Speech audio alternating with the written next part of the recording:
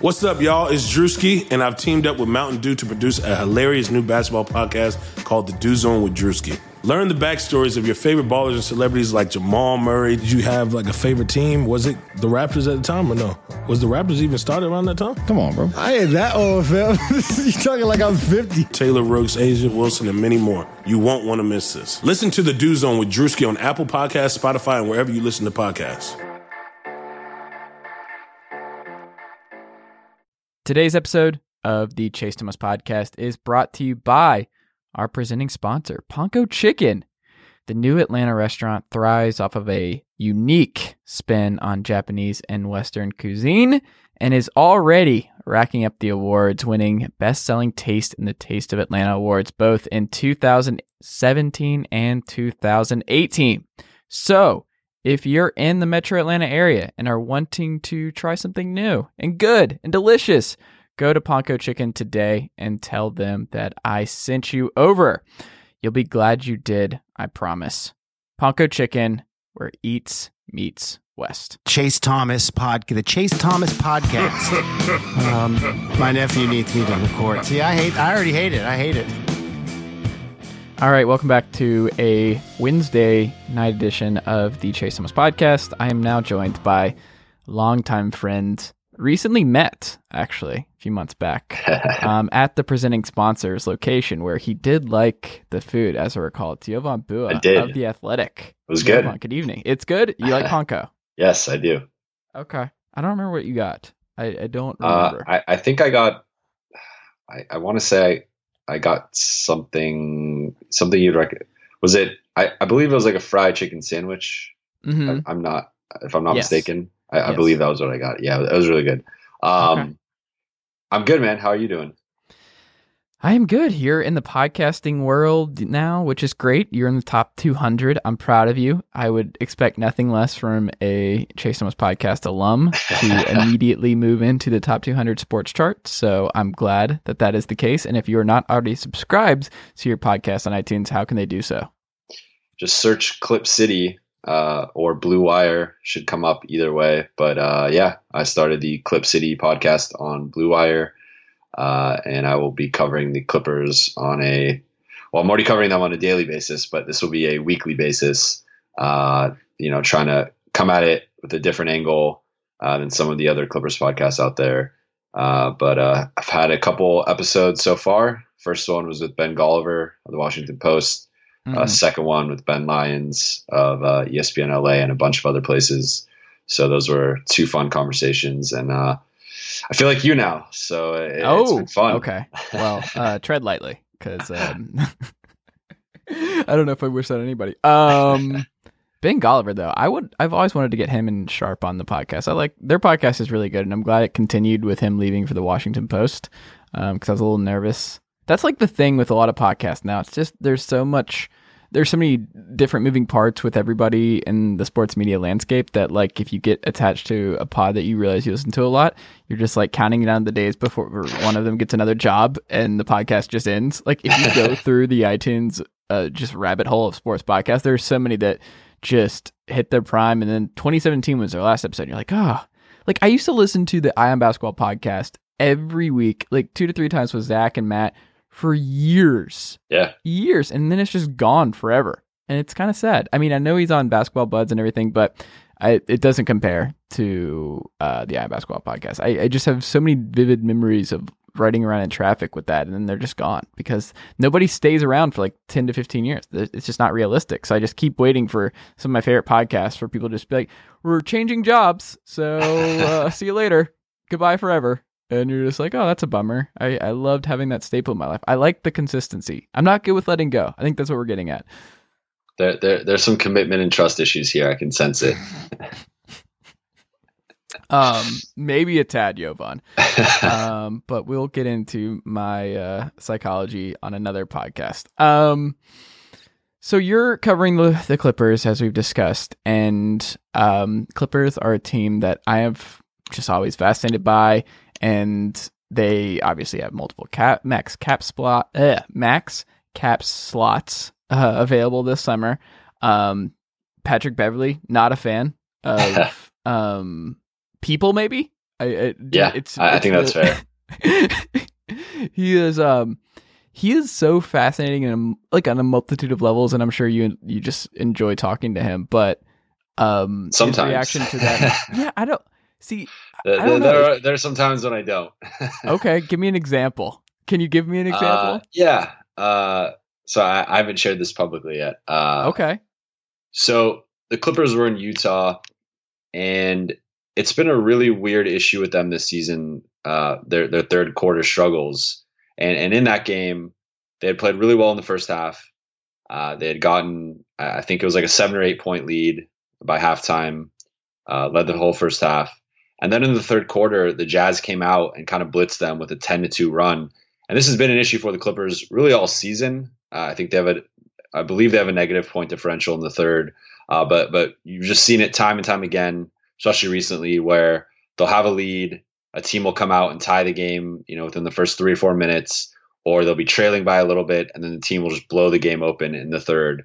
So I've asked Doc about it. I've asked, Danilo Gallinari, a bunch of different guys on the team. No one can really pinpoint what the issue has been. They just know it's something. So after the game, we're talking to Pat, and I ask him, I'm like, a few people asking a few questions. I'm like the 4th or 5th question. And I just go like, what do you think has been going wrong in the third quarter for you guys recently? And Pat does not like to make eye contact during interviews. A lot of guys will at least make eye contact with the person asking the question and kind of almost have that one-on-one moment with that person. Pat doesn't really do that. But in this instance, he was looking down, he looks up at me, kind of gives me a scowl and says, "Don't piss me off." And then he just turns away. And I'm just like, all right, like that's literally what I said. I was like, all right. And I'm like, I'm not going to get into it with Pat. Like Pat's the one guy who like, you just don't know. Like he's a bit of a loose cannon. He's not afraid, he's very confrontational, and I don't want to cause problems with Pat Beverly. So can I tell you who he reminds me of? Yeah, go ahead. So I'm rewatching Dexter. He sounds like Dokes. He is a bit, so but he actually, the guy he reminds me of is Kanye. And there's that Chicago connection, but he has that like Kanye type demeanor and mentality where like you could just be talking to him and you say like the one wrong thing and then his mood just flips and he's in like a bad mood or like pissed at you. And that seems to be how Pat is, where he'll be very happy in an interview and then get pissed at, there's pretty much no interview he gives where he doesn't get mad at someone in the interview. So that's kind of like, that's just kind of his MO. So I ask him this, he ignores, basically doesn't answer it, ignores the question, says, "Don't piss me off," turns away. Someone else asks him a question and he starts answering that question. I forgot what it was, but something, just kind of a softball question. He starts answering it. Mid answer, he stops, turns back around to me and says, "You know what? My bad, man. That was a fair question. You're right. We've been struggling in the third." And he just kind of like slaps my leg, like all good. And then he answers my question. He's just like, "That's on me.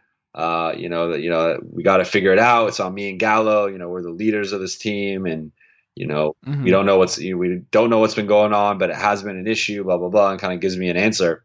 And then he turns around and starts, continues his previous answer to the person who had asked the question. And then afterward, he comes up to me again. He's like, "I'm sorry, man. I'm just fucking pissed. I really wanted to fucking win this game and we lost. And I just got heated, man, blah, blah." It was like, "It's all good, man. It's all good. Like, I know how he can be." So, but that's just a Pat story. But that's even dangerous. "I know how you can be." That might have set him back off. Well, no, I didn't. I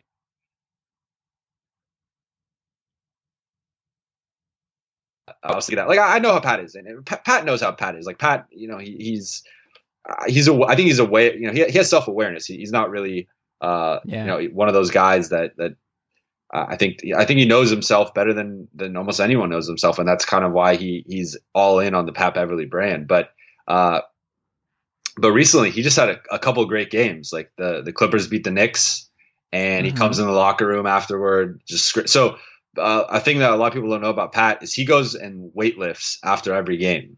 Of course he does. So he goes and lifts for like 30 minutes after games. It's crazy how he has that much energy. But so he's always like coming into the locker room when like half the locker room's left, and he's coming in and like we'll talk in his uniform and stuff. But he comes in, he's like, I got LeBron tomorrow.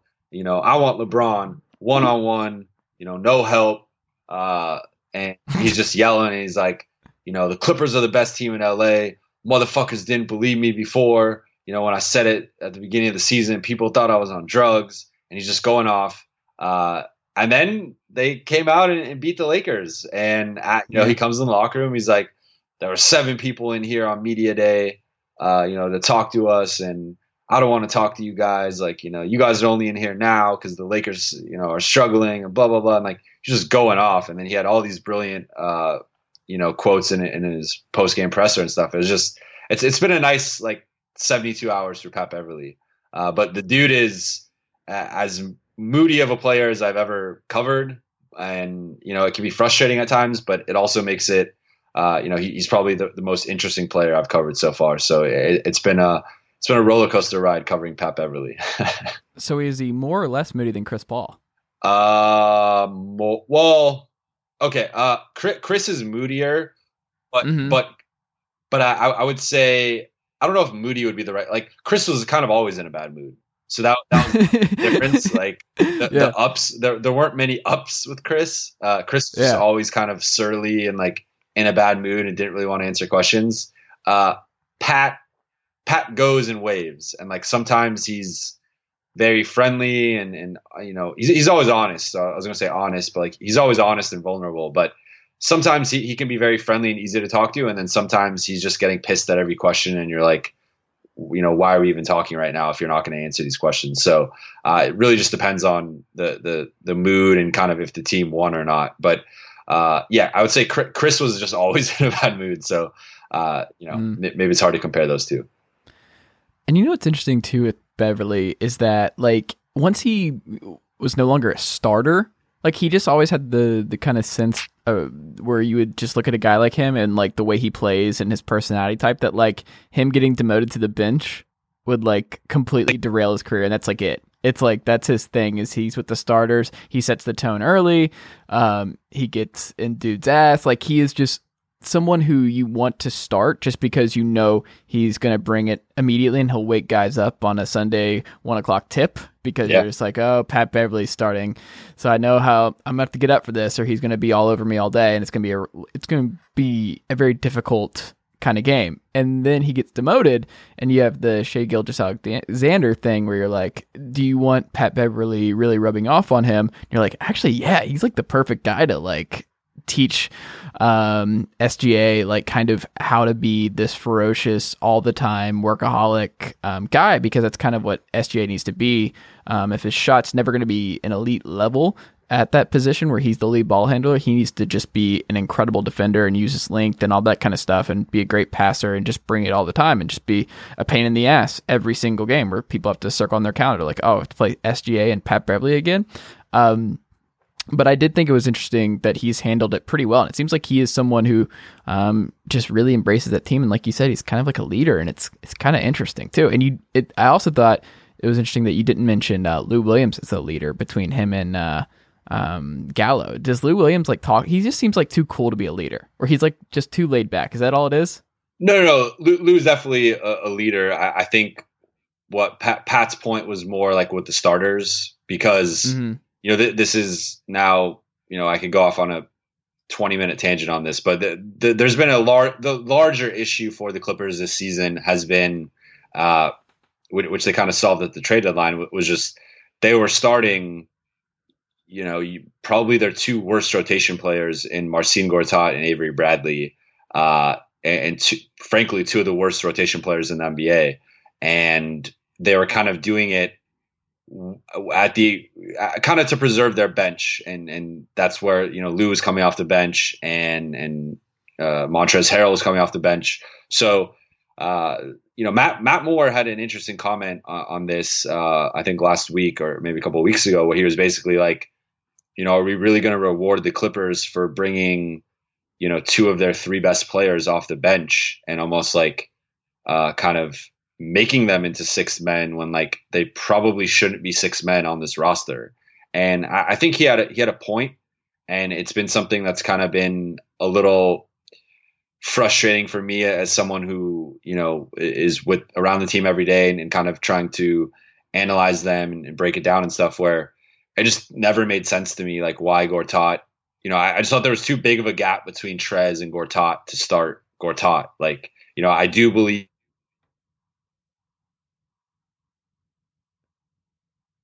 can't really match up with, bigger centers and traditional centers, but at some point, like if he's your best center, you kind of got to just start the guy.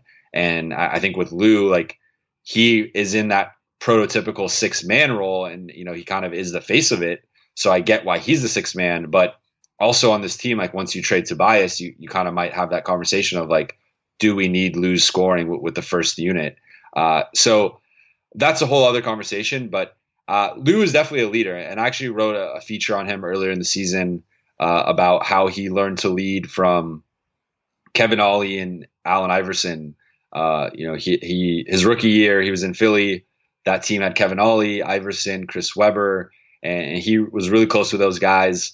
Allen obviously was the guy he emulated the most and really tried to pattern his game around Allen Iverson. And I actually think there's a lot of similarities between their games. Allen is Allen, and you can't really, lose nowhere near that. But if you just watch them, like offensively, there are a lot of similarities between them and kind of their stature and their style of play and stuff. So I think Lou's not the traditional leader. He's not the Pat Beverly. Pat Beverly is the unquestioned leader of the Clippers. And it is crazy that, he's like on most teams, he's like a fringe starter, 7th, 8th guy, but he's the unquestioned leader of the team.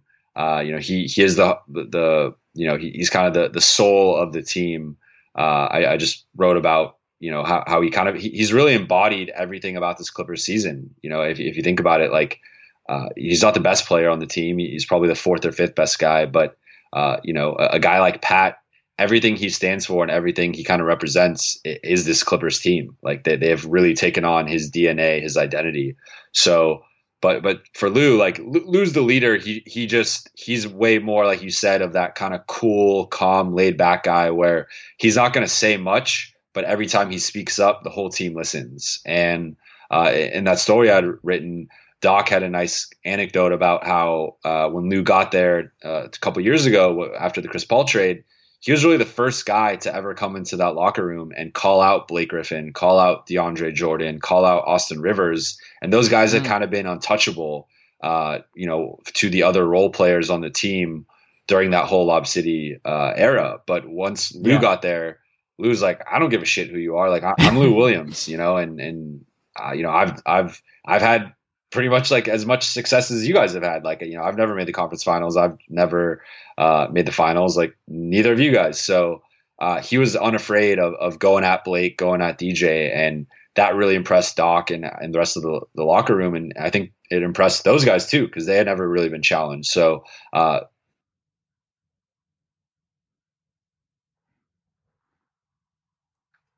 would say Pat's the primary leader, but like there are multiple guys who, Trez is somewhat of a leader, Gallo is somewhat of a leader. So like they really are a lead by committee type team.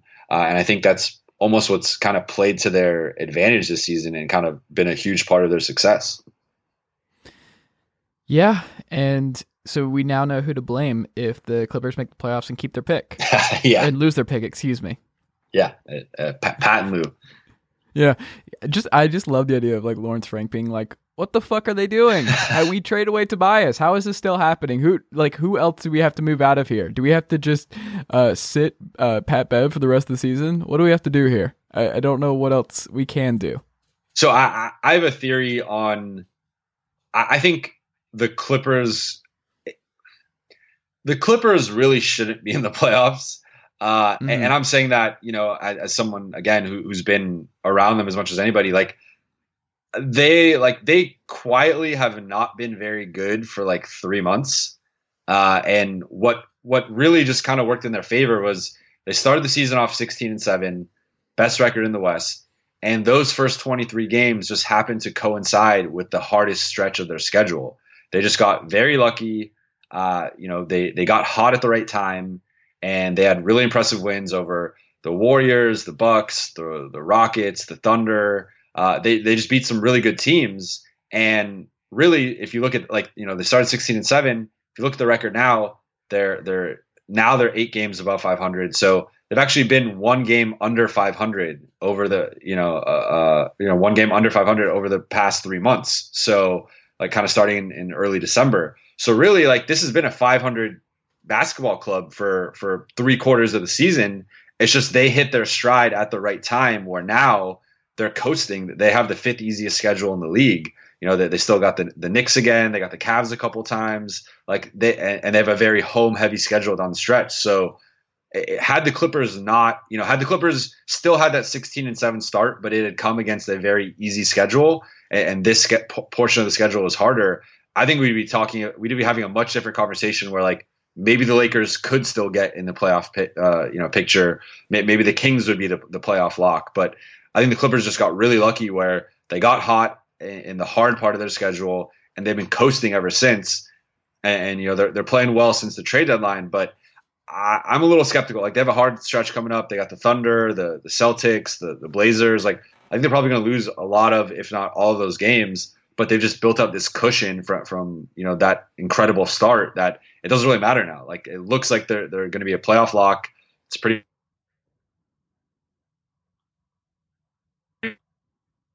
They just got really fortunate with how their schedule kind of broke out.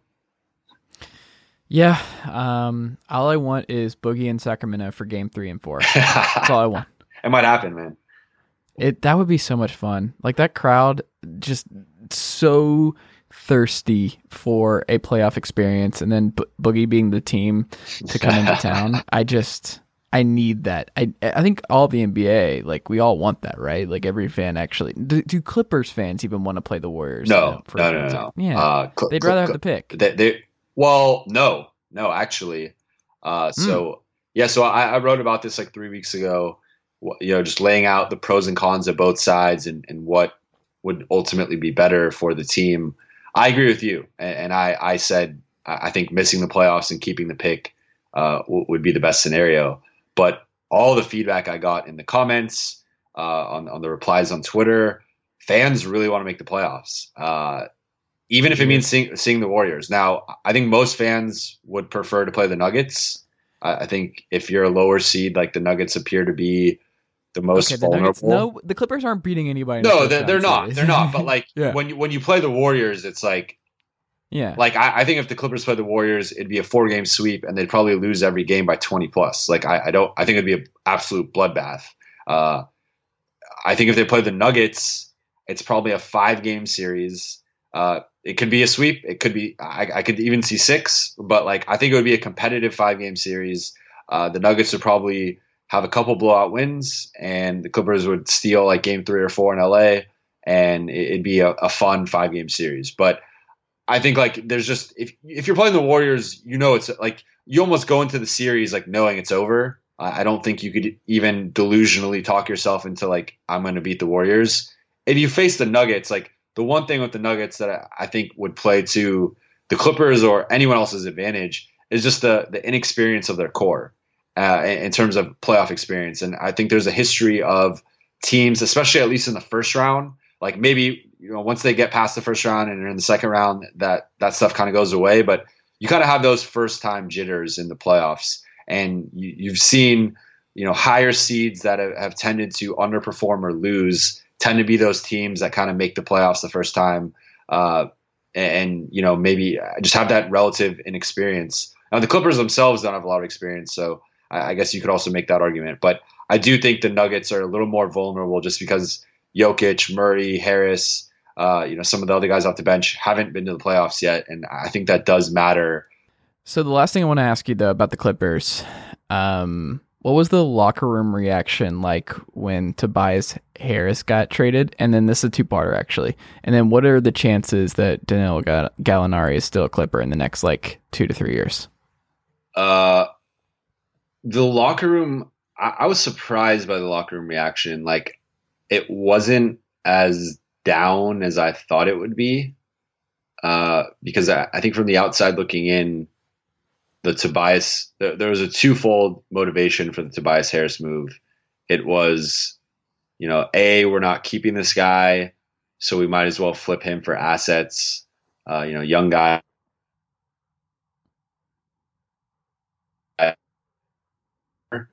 And then B, like, we have the secret motivation of making this roster worse and missing the playoffs. And I think, like you mentioned earlier, what do the Clippers have to do to actually miss the playoffs? Like, I think that's just in the DNA of this team. Like, good luck telling Montrezl Harrell, Patrick Beverley, Lou Williams, like, we want to tank, or we want to limit your guys' minutes, or we want to bench you. Like, that's just not how those guys are built. And I really think that the Clipper, there is something to, at least in the regular, like, I think you've seen it enough now where, like, the regular season can sometimes just come down to pure effort. And, the Clippers are not the most talented team. They're not the most skilled team. I actually don't even think they're the deepest team. I think their depth has been a little overblown this season, but they will outwork you. They will out-try you. They will out-hustle you. And that's really been a nightly thing for them. So if you're not matching their effort and intensity, like, you can lose on any given night to them just because of the way they play and how hard they play. So I think that to me, the Tobias trade did signal, like, we're kind of giving up on this season. We don't care if we're a playoff team or not.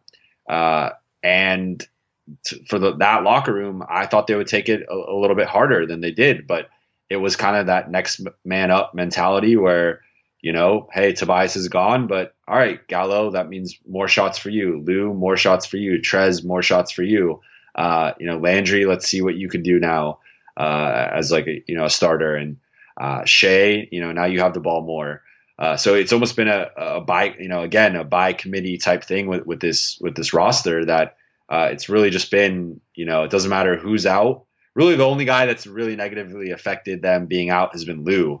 When Lou's been out, they've really struggled. But otherwise, everyone else, like, is kind of replaceable to some extent. So I was actually surprised that they didn't take it as hard as they did. I mean, I think there was natural disappointment in terms of, Tobias was a locker room favorite. Boban was obviously the locker room favorite, and losing him, I think was a big loss for them. And Mike Scott too. Mike Scott really got along with Lou and Pat Beverley. So those two leaders of the team, that was one of their guys. So I think from a chemistry standpoint, it did kind of affect it a little bit at first, but the team was not as down as I thought they would be. And I think that's just because of who these guys are. And they're used to being underdogs. They're used to being counted out. So that was nothing new for them. And as for Gallo, you said 2 or 3 years. I think Gallo is going to be gone this summer. I really believe that the Clippers are going to trade him this summer. Even if they get Kawhi or KD or whoever, I think a long-term piece. So I do expect them to trade Gallo to a team like Utah or Sacramento or one of those teams that has cap space but probably will strike out. And I think Gallo on a 1-year deal is a very good value, actually. And it's very low risk taking him on. So I do expect that the Clippers will find a taker for Gallo and will probably move him this offseason. Okay. Where I'd like to see him? A team that I wanted to talk about briefly. The Orlando Magic. That'd be fun. I think, they're winning basketball games down the stretch here with absolutely no shooting. And basically 6 guys. I don't know if you looked at their bench. A lot of that's one of my favorite things is going through teams that are just like, it seems like there's more G League talent than ever to infuse into your roster, but like everybody has a bad bench. It seems like even the Sixers, they're down to like 2 guys. And like if one of their main guys, like Joel Embiid misses a game, you're like, oh God, Amir Johnson starting at the 5.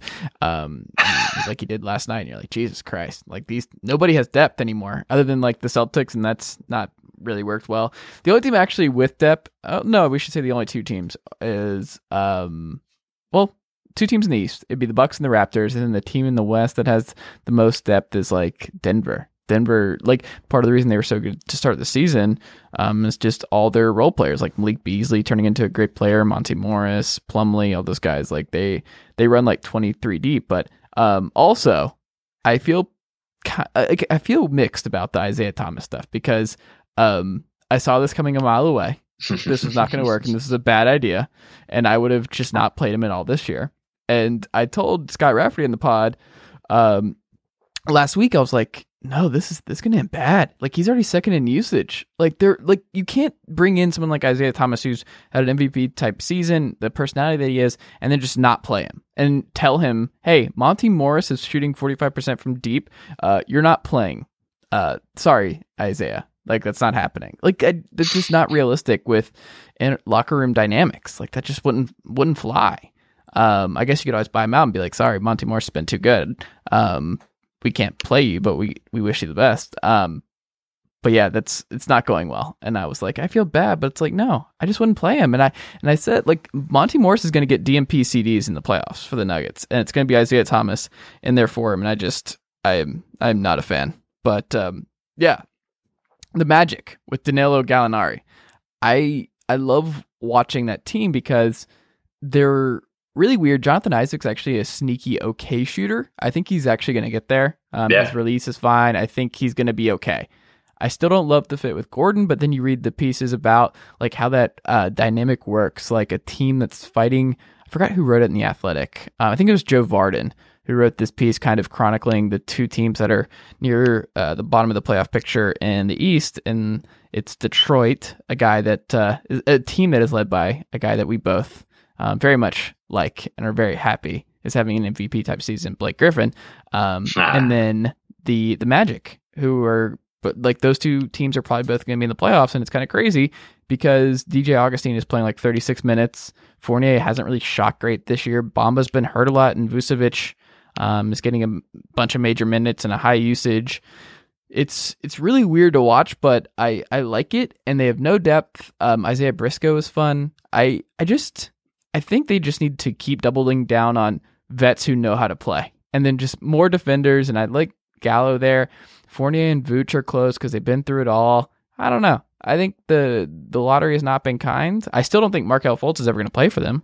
I said 6 months ago that I don't think he's going to play again in the NBA, but it's worth a swing. But I think they're going to try and build Toronto 2.0, where they're just like, we're not going to get a superstar through the draft. It hasn't worked out, so we're just going to double down on a bunch of vets who know how to play and win like 50 games 2 years from now with great defense and great team chemistry and all that. That people just need to brace themselves for the Magic annoyingly winning a shit ton of games in a couple of years. That's what I'm saying. I like that take. I'm more of a skeptic. I question if Nikola Vucevic is going to stay there. Obviously, they can offer him the most money, so that could ultimately be the deciding factor. But I don't see him being. I don't see him being a max caliber guy. Like I'd actually be kind of shocked if someone, including the Magic, offered him a max. But I do think he makes sense. Like I look at a team like the Clippers. I think they're interested in him. I think he's a secondary option for them. If they get a guy like Kawhi and then don't get a second guy like KD or Jimmy or Kyrie, I think Vucevic is in that next tier with Kemba and some other guys that they're going to strongly look at to bring in. So, and then they're not the only team, like half the league is going to have cap space. So I think Vucevic, with the season he's had, is a very attractive, free agent. Again, it's going to depend on the contract length, the price and stuff, but it would not surprise me if he ends up leaving the Magic this summer, just for what he considers greener pastures. Now, with that said, as you laid out, like, Jonathan Isaac, Mo Bamba, like those guys probably are ultimately going to have to play the five. And there is some overlap there with Vucevic. So who knows, like maybe it's a blessing in disguise if he ends up leaving. But I think you have to commend them for their success, but I also just attribute their success to how crappy the East has been. And, specifically like we kind of looked at teams like Detroit and Charlotte and Miami as like those were probably the playoff locks, and there'd be a little bit more separation. But I haven't really loved any of those teams this season.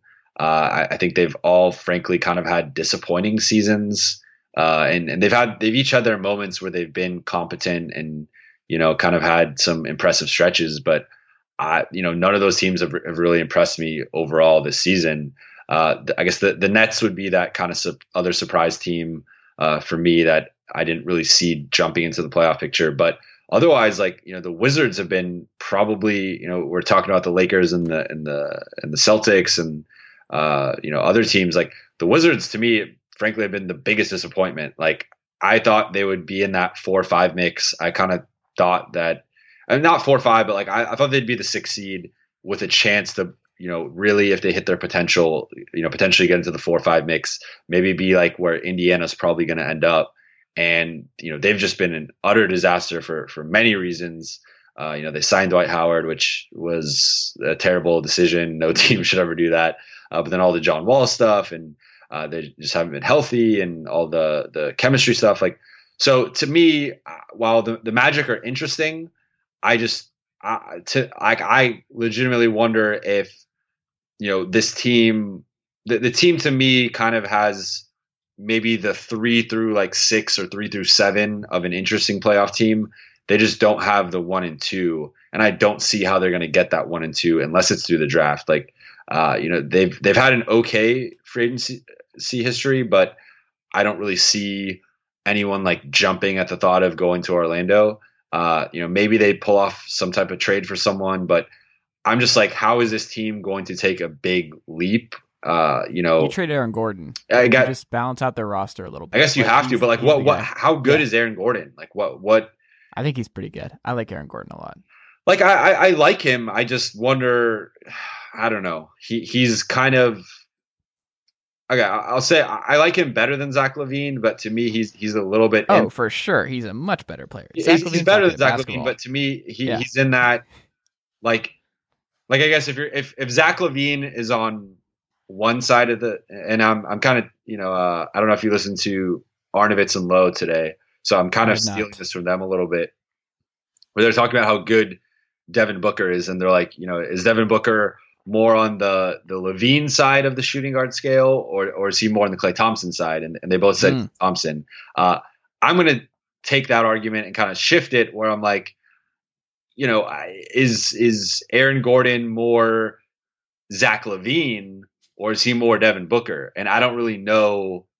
And again, I'm comparing kind of different positions here, but I guess where I'm going with this is like, is he just a good stats, bad team guy? Or is he actually someone who's just been in a crappy situation that if you put him in the right situation, I think he could really thrive? That's how I view Booker. I don't really know where I fall with Gordon yet. I could see it. It's the latter for me. I do think he's been miscast a bit and really should just strictly play the 4.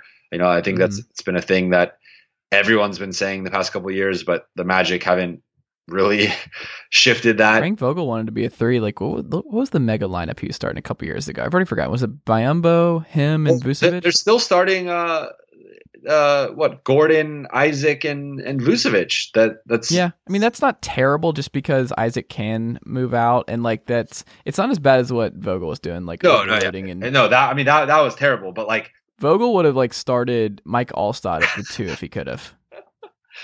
But I just think like with the way the modern game is going, like Isaac's a 5 and Gordon's a 4, and I would agree. You're sliding those 2 down a position.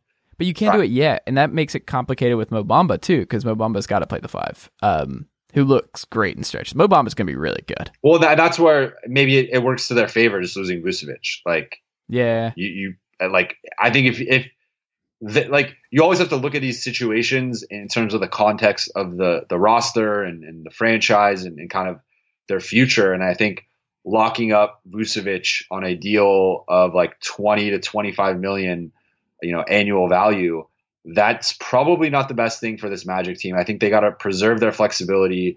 And like, for as good as Vucevic is, I would probably rather kind of have that 3 big rotation of Gordon, Isaac, and Bamba just moving forward, Well, I leave them both. I let Vucevic walk, and then I trade Gordon.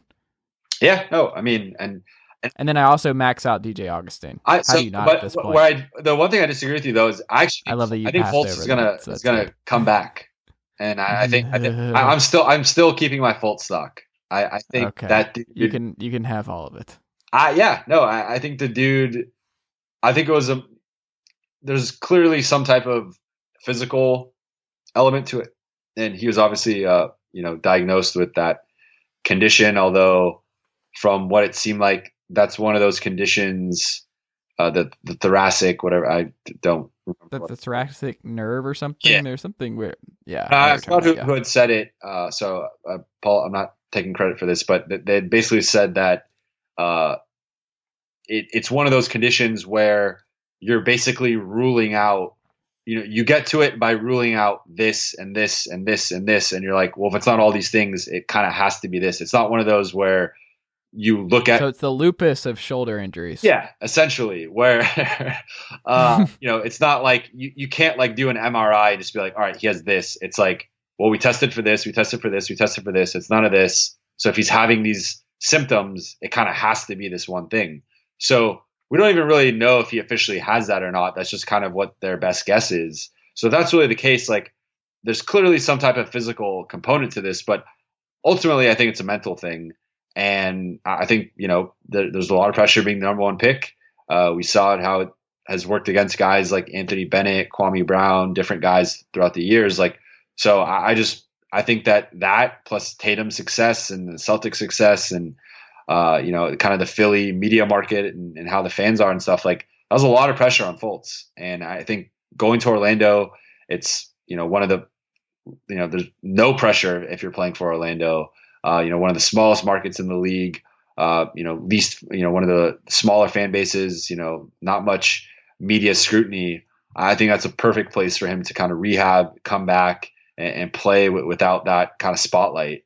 So I'm not saying it's more than a 50% chance it happens. I would still probably say it's like maybe 20%, but I do think Fultz, he's going to have his moment. He's going to have the little Fultz renaissance where he shows those flashes.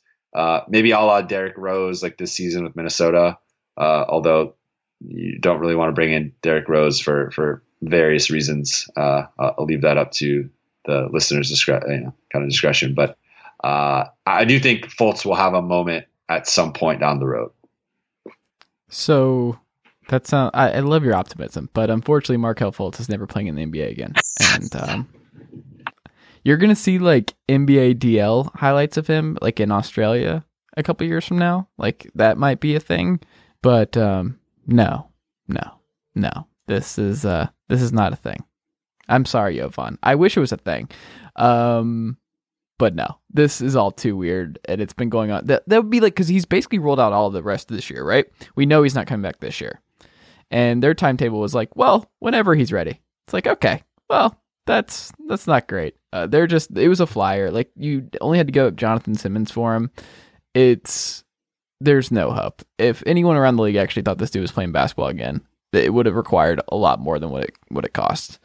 And, yeah, I don't think we're going to see Markelle Fultz ever again. It's really sad. It's going to be like a great 30 for 30 one day, but no, it's time to move on. It's time.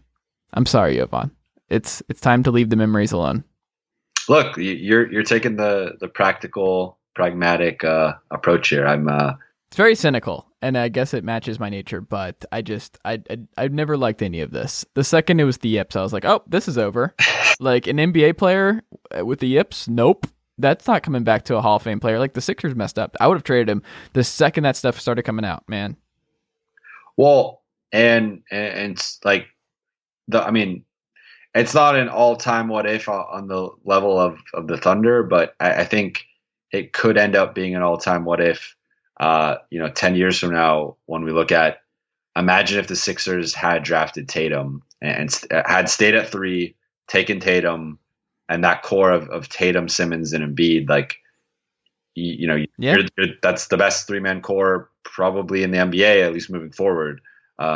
So, I mean, not currently, but looking at projecting 3 to 5 years down the road, like, that is. And it's even weirder because those three aren't even, look, the main three that we're talking about aren't going to be on the Sixers 10 years from now either, like even 5. Yeah, no. Like Joel Embiid and Ben Simmons are not going to be Sixers 5 years from now, I don't think. You think both of them? Yeah, I don't think Joel Embiid's playing basketball in 5 years, but Ben Simmons is definitely. Wow, you're just dropping the bombs left and right. He's like he's one major. No, I mean, one more. I agree. One more. I think that the past 2 seasons have given me some optimism. He's playing a lot of games, man. Could be a ticking time bomb, I guess. I don't trust these bigs, these gigantic bigs, for years playing the way that we do. I don't think it's sustainable. I love it. I love Joel Embiid, but would you honestly be shocked if Joel Embiid's not in the NBA or not a superstar 5 years from now? Would that be flooring to you?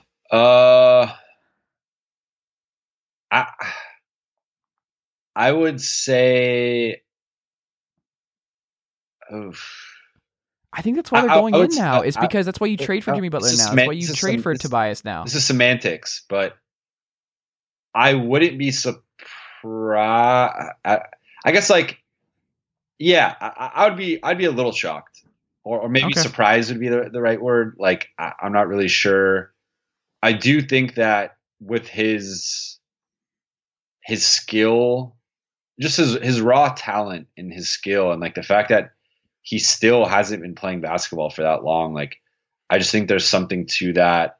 And, you could see it, like, I just look at even Boogie, and I know Boogie hasn't been Boogie since he's come back, and you can point to this and that's wrong with him, but like, that's still a very talented, skilled player in there. And you see those flashes, and he's had some really nice performances. And I just think, like, a guy like Embiid, is very similar to Boogie in terms of his ability and talent and skill set. And he's even bigger than Boogie. So I feel like Embiid there'll be a place for him. Maybe he won't be at that superstar level, but if you told me he wasn't at least starter level in 5 years, I'd be pretty surprised. Now, like, if he has a season or career-ending injury, like, that's one thing. But if he hasn't had a career-ending injury and let's just say he tears his ACL one more time. I could see a scenario where, like, he kind of gets the Yao Ming, like, you have a 20 to 25 minute limit per night. Yeah, that's kind of you're going to play the first, like, 6 minutes of the first and third, and maybe you close out the game, the last 8 minutes. But I'd be surprised if he wasn't still capable of putting up like 20 and 10 in 5 years. But I mean, I hope so. I hope that's the case. But the opposite of Joel Embiid, I think Karl Anthony Towns is going to be an all-star for like the next 10 years minimum. Karl Anthony Towns is going to be healthy. Like, that dude's a picture perfect health. He plays like a guard. And this leads into the last thing I want to talk to you about, because like the Timberwolves have been playing 500 basketball since Ryan Saunders got promoted, the 32-year-old son of Flip. It seems likely that Glenn Taylor is going to promote him to the head job. And it's interesting because Towns last night went off again, and he's just like you see a lot in the box score deep dives, like 41 and 10. He's happier again. It's like the Jimmy Butler stuff never happened. They used the Men in Black pen on him and just zapped the first half of the season with Tibbs and everything. And he's just playing really good basketball. And that dude is just going to be awesome for a really long time. And I don't know. I think it's interesting that Saunders is in a position to get this job. He's pushing Taj Gibson out of the starting rotation, and he's only playing like 20 minutes a night. He doesn't play Gorgie Jang. Like, his rotations and the way they play, like Josh Okogie is really good. He's really fascinating. Like, it's probably gonna be good for their development. I don't know. Like, I think they're trending back in the right direction. I mean, it feels like Fred Hoiberg is gonna be their GM this summer. They're gonna go ahead and bring him back, get the gang back together. Who knows what Kevin McHale is gonna be doing there. But I don't know. What do you make of it? Do you think it's a good idea to just promote Ryan Saunders? Do you think they should do a real search? Are you optimistic, or where are you with the future of Timberwolves basketball, and really just the way Towns has played in the last couple months? Because he is a force. Yeah, it's a good question. I think that it's tough because, again, Like I said earlier, I think a lot of these situations come down to like the context of the franchise and kind of where things are currently. And I think for one, like I don't. If you're telling me that the two options are Ryan Saunders or Fred Hoiberg, like I would go Ryan. Well, like Fred Hoiberg would be the GM. Well, yeah, like, I don't think he's going to catch it. Yeah. Well, who knows though? He was, he was originally in that mix before, and like maybe I don't think they'd give him the Thibodeau. No, 'cause I think Glenn Taylor is super cheap. I think after paying Tom Thibodeau what he had to do, like I don't think he wants to do that. I think that's part of the appeal with Saunders. He's 32 and has no leverage. That's I mean, to your point, like I think it makes sense from the price point. I think it makes sense from the obvious ties to Flip and kind of the sentimental side of things. Flip is such an iconic and beloved figure in Minnesota, and I think for a franchise like them that really doesn't have that history and legacy to kind of fall back on, any chance you have to kind of reminisce and kind of look back on the most, I guess, that stretch there, that was the best stretch in Timberwolves basketball, the KG era and when they made the conference finals and stuff. So I think that's kind of an ode to Flip having his son there. And I think with a young guy like him, like it's really hard to kind of judge and what he's ultimately going to grow into. Like I even think a guy like Brad Stevens, looking at him, I mean, he had way more coaching experience when he came into the league, but I even think a guy like Brad, like it kind of took 2 to 3 years to really see what he was going to become. Like, I don't think he was this wonderkin from like the first day or, the first season. Like, so I think with Ryan, it might be good just to kind of, at least, I think they should at least give him another year and see where it goes from there, because like, frankly, I don't think Minnesota is going to be in a position to make the playoffs again. Like, looking at the playoff picture in the West, I expect all 8 teams that make it to be contenders again. I don't see any of those top 8 really falling out. Even Golden State, if they lose KD, like still might be the best team in the West. Then you have the Lakers, who are going to be on the outside looking in, probably getting better this season. You're going to have the Spurs or the Kings, whoever doesn't make it, probably standing pat or getting better. And then you have Dallas coming up now with Luka and Porzingis, and you have the Suns, who could get a lot better if Booker or Ayton take a step. So like, there's no guarantees that the Timberwolves even sniff playoff, the playoff picture next season. So I'm like, what's the downside in at least giving this guy a shot for a year? Just see what he's capable of. See what he could do with a full offseason to prepare, a full training camp.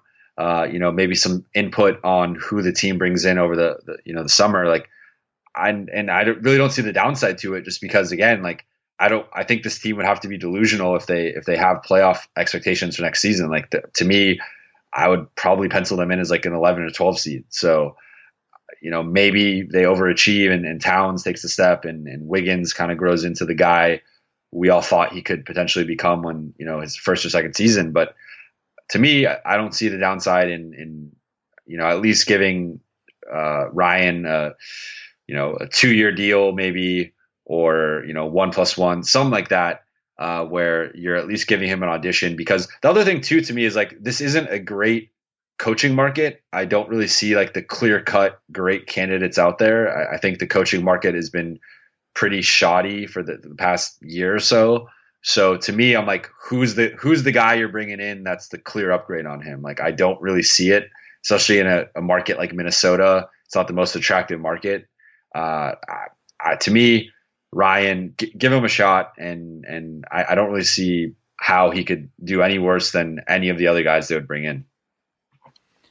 Yeah, and I think a lot of it is going to come down to what happens this summer with the draft, because I believe they have their pick. And them getting one more lottery pick, like even after everything that happened with Jimmy and all that, like, the Wiggins stuff, I think that ship has sailed at this point, and that contract is, well, let me ask you this. Would you rather have Wiggins' contract for the next 5 years or John Wall?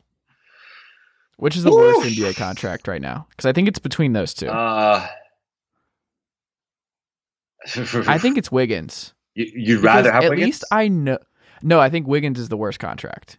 I think John Wall still on like a contender with that contract is not great, but if he's in Los Angeles with LeBron and they're still able to get like one other star or something like that, like that's still like he'd be really good with them and he would still probably play at a really high level, especially come playoff time. Like his ceiling when healthy, especially come playoff time, like what we saw last year, he's still just really, really good when he can, and he's physically good, but he's just physically been destroyed and had really bad luck lately. Wiggins is, it's sad. Like it's just never going to happen. So John Wall. Wait. Sorry, just cut you off. One quick thing to wrap up the other thing that I forgot to mention. Joel Embiid and Karl Anthony Towns, 16-17 on ESPN Real Plus Minus. They're right next to each other. I love stuff like that. But anyway, continue. Whew, this is tough. So you have John. So both guys, their extensions kick in next season, and you have John Wall, 38 million, 41 million, 44 million, 47 million player option. I'm pretty confident he's going to take that. Wiggins. And this only goes till 2022, 23 on here. I'm looking at Basketball Insiders. Wiggins 27.5, 29.5, 31.5, 33.6. So I'm actually going to say I think I'd rather have Wiggins. And the only reason I'm taking Wiggins is because it's a cheaper contract. And I'm afraid John Wall, like that 38 million next season is going to be dead money. Like he's going to miss pretty much the entire season, if not the entire season. And then now you're hoping that he's going to be like 28, 29 coming off an Achilles tear and already coming off a season he wasn't in the best shape. And now you're hoping that after a year off, he's going to be worth 41 million. Like, I don't know. I mean, look, I love John Wall. I've been a John Wall defender. I'm, as high on him as anyone, outside of the Wizards area, although Wizards fans probably aren't that high on him right now. I'm just like that contract being in the low to mid to high 40s in those 3 years is just scary to me. Like that's going to be a third of your cap, if not more. And that's on a guy who might not ever be at an all-star level again. Wiggins, it is a lot, but it is every year it's a 10 million plus difference. And that to me actually kind of matters. So I would take Wiggins, but I agree with you. Those are to me the two worst contracts in the league, like probably by far. Doug McDermott has a better real plus minus than Andrew Wiggins right now. He has better defensive real plus minus than Andrew Wiggins. Andrew Wiggins is the 43rd small forward in ESPN's real plus minus index. I mean, look, like he's not. I get Davis Bertans, our guy Tobias Harris, Thabo Sefolosha, Maurice Harkless, who is a much better basketball player in 2019 than Andrew Wiggins. Jeff Green's ahead of him. Wilson Chandler, a guy you know well. Well, speaking of Jeff Green, I think if there's anything we've learned, that's who he kind of is. It's that's who he kind of is. And shit, the Clippers are still paying for the Jeff Green trade. That's the pick they owe the Celtics. That's right. Look. So Wiggins is going to do that to somebody else. Is that his career destiny? To me, teams are going to keep talking themselves into him. To me, they give up bad assets. Yeah, I don't know why I didn't say this earlier. Like, I think it just comes down to I think Wiggins is more tradable. Like, if you're, and I don't know if we're factoring that into this. If it's just. No, I mean that should factor in. But I still think I would rather trade for John Wall. Like, if you're the Lakers, who would you rather have around LeBron? Oh, I mean, like if. I guess where I'm going with the John Wall thing is like I don't even know if he's like I'm going to take. He'll come back. He's still young enough. Your doom and gloom approach and say I don't know like what he's going to come back like, and he's someone that whereas someone like Boogie has the size to kind of fall on. He has his post game. He has his shooting ability. I think he's actually probably more skilled than John Wall, honestly. John is just so dependent on his athleticism, and he's really the only guy we've seen in the same stratosphere as Russell Westbrook athletically from the position, and probably the fastest player in the league end to end, with the ball. And if he loses that, that's really been his greatest asset is getting out in transition, driving and kicking the spot up shooters in the corners. Like if he can't do that or even drops like 20 to 30%, that really drastically to me changes his value offensively. People just have been over analyzing like what he looked like even this year before he's been playing hurt and he was putting up 28 and 3. No, he was good this year. I think he would have been in the All-Star conversation. Shot. He shot 30% from 3, but he shot 37% from 3 last year when healthy. Like his shot was improving. Like he was taking 4 games. A lot of it was the summer stuff with like Team USA camp kind of coming in, overweight, and then the comments during the season when he was basically like, "Why am I going to stop partying? Like, I don't have to listen to you guys. If I want to go party, I could," or something along those lines. I'm paraphrasing. He wasn't wrong there, though. He's not wrong, but that's one of those it's one of those things where you probably shouldn't say it. Live your life how you want to live your life, but. I just feel like when you're a positive player like he is, like he's just like positive in like on-court production. Like Andrew Wiggins has never sniffed what John Wall does production-wise. And I just want John Wall on my team come playoff time. Like that dude every year brings it at the playoff time. Like it's just he comes into camp. Like he's a slow starter, I think. Like he needs to be motivated. He needs to like be down 2-1 in a series.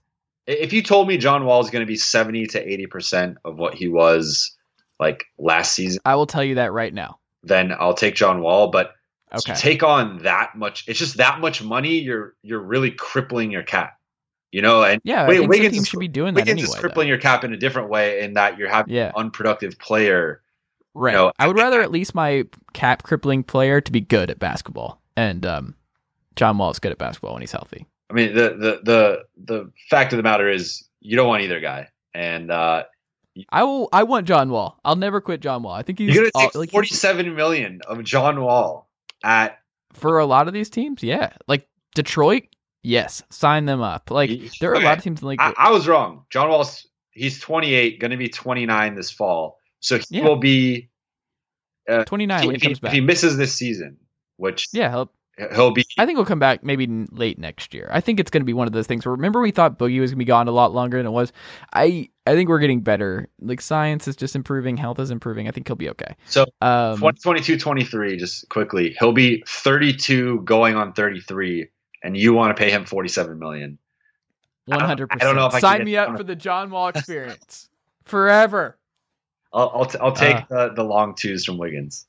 Okay, well you can have that because Wiggins will just because you'll never quit him. Like he'll always have these spurts, and it's the Jeff Green thing all over again. He's just Jeff Green 2.0, and I have no interest in Jeff Green.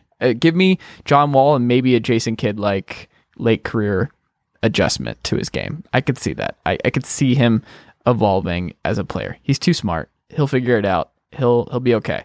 Jovan, we have to go, but I appreciate you taking the time, man. This has been great. Anything to plug before we get out of here?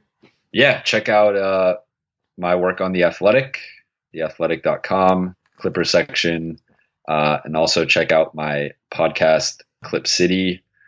You could type in Clip City or Blue Wire, and it will come up on Apple Podcasts, Spotify, or wherever else you consume your podcasts. All right. Do that. Leave Jovan a rating and a review. Spread the word. I'll have to have you on. Clip City. Said I'll have to have you on. Oh, I'll do it. Yeah, for sure. Let's do it. The Chase Thomas bump. I can do it. All right, Jovan. I appreciate it. Let's talk again soon, buddy. That's good, man.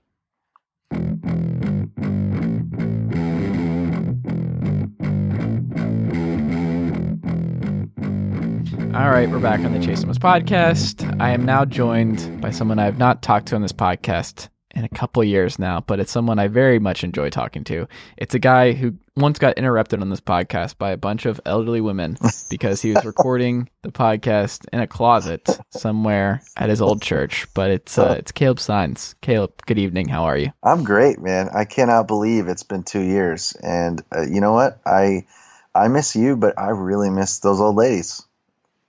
Are they gone? Well, the way you phrase that, dude.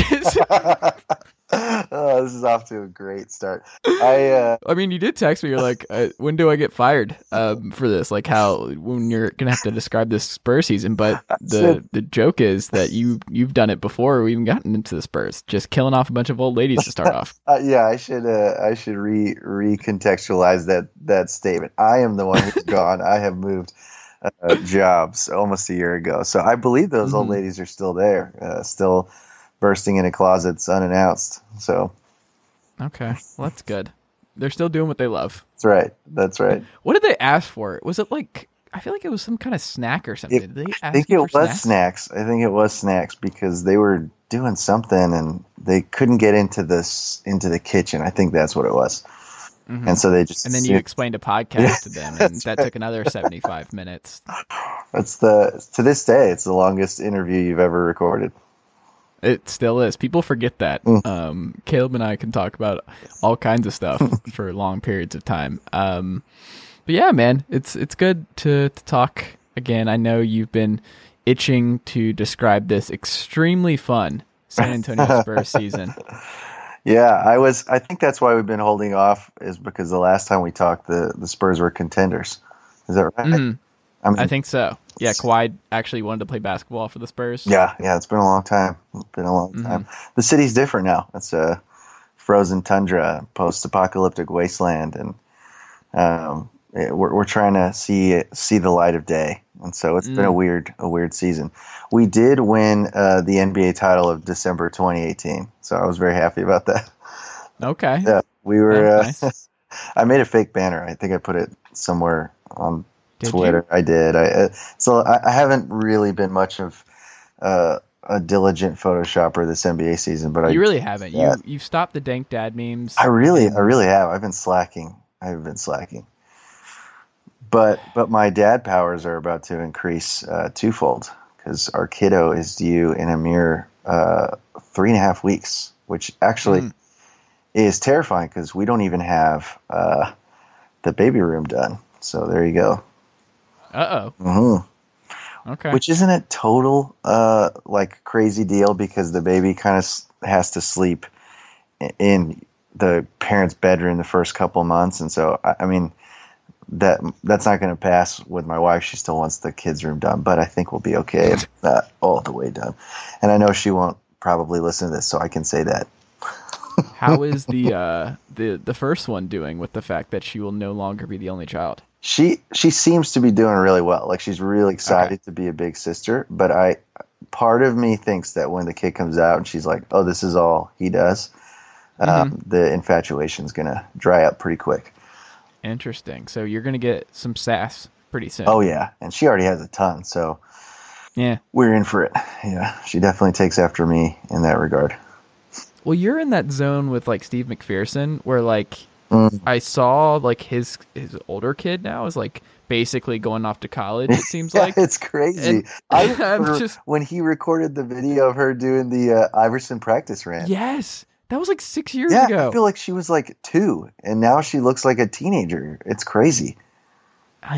It's really hard to. These are the things that like normal people would not even know where to start to explain why this is so mind-boggling to me, to just normal people. And like, well, like I've been on NBA Twitter for a long time. What's Twitter? Well, it's like this thing, and there was this niche area where we all knew each other and we all used to talk, and then it got really infested with a bunch of other people, and then TweetDeck made everything complicated, and their TwitPic got deleted. Yeah, and, everything changed, but back in the day, there was all these ESPN True Hoop sites. Caleb did it, Steve did it, I did it, and we were talking basketball all the time and just doing all this different stuff, and it felt like there were like 27 people total on NBA Twitter, and we all knew who everybody was, and he had this daughter who he just did these funny videos with, and then she grew up, and you're like, oh my God, I've aged a bunch. Like I was in college still when that happened. It's weird. It really is. It's a weird deal. I was like browsing my Dropbox, and it's kind of like this wasteland of old Photoshop deals, like abandoned projects and random documents that I don't even need anymore. And I was cycling through, and a couple seasons ago, I had photoshopped all these Kawhi Leonard cards. Like I photoshopped them into really old, like Skybox and Fleer and Upper Deck cards, because at the time, if you just retweeted a player's name with the hashtag NBA vote. It counted as a vote. And so it was like this cool campaign. I put so much work into that, and it feels like it was like 10 years ago, and it was really like 3 seasons ago. It's insane. I just feel like I have aged. Does that make sense? I feel like it's been, in a weird way, I feel like it's been way longer since the 2 years since we last talked. So Greg Popovich went from like 65 to 83 in the span of 2 years. And that was just in the month of January with the Spurs record. So there you go. It's weird, man. It's been a very weird season for San Antonio. So let's get into that. So it sounds like you have not enjoyed Derek White becoming a really good basketball player much this year. I have enjoyed Derek White. I as a whole, I have not enjoyed this season. It's been a weird one. I thought at the beginning of the season that I would enjoy like not having the championship expectations, and really, like, can anybody really have championship expectations when the Warriors exist? Probably not. But I mean, I don't have them winning the title this year, so yeah, you're not gonna like who I've had winning the title for like a year and a half now. Is it the Bucks? It can't be the Bucks. You think the Raptors are gonna take it? Yep. Yeah, I don't like that, but I could see it. I could definitely see it. I just can't wait for playoff Kawhi. Like, it's coming, and it's gonna be very mean. And it's like, oh, that's why he hasn't played it back-to-back all season. They literally are saving him because if the Raptors go to the finals, Kawhi probably stays. Yeah. If they don't make it to the finals, he's gone. And I think there's just so much pressure there. And now getting Gasol, and he's not even starting. They're playing him like 18 minutes a night. That's I love their depth. Like, their depth is they've always had depth, and people are like, well, I don't like the connotation around this team because like they're like same old Raptors. Like, no, they never had a top 5 NBA player. No, like, they're Kawhi totally is different. just a different animal, and he's closing games now where you have these shots, and you're just like, oh god, come playoff time, the way he plays. You're very familiar with this. Like, he almost did it with the Spurs a couple years ago when Zaza fell on his foot. Like, they were going to push the Warriors to 7 games. Oh, totally. That season. And that was in its own way a weird. It cast a shadow over the next season, right? And so for all of San Antonio, we're like, well, we were right there. And so as long as we have Kawhi, like, a championship is a possibility. And so when all the weirdness went down and he finally left, like, it almost felt like a relief to go, okay, we're not going to challenge for a title. We're not going to compete for that. What's our ceiling? And so at the start of the season, I was like, I'd love for them to be the 5th seed and play the Rockets and beat the Rockets in the first round. Which is feasible if DeJounte Murray doesn't go down. Exactly. And so when that happened, the expectations went even lower. Like, well, I guess we'll make the playoffs. And so now expectations have been tempered comfortably at, well, maybe we come in at the 7th seed and we play Denver in the first round and we have a small chance at pulling off an upset, which I do think is possible.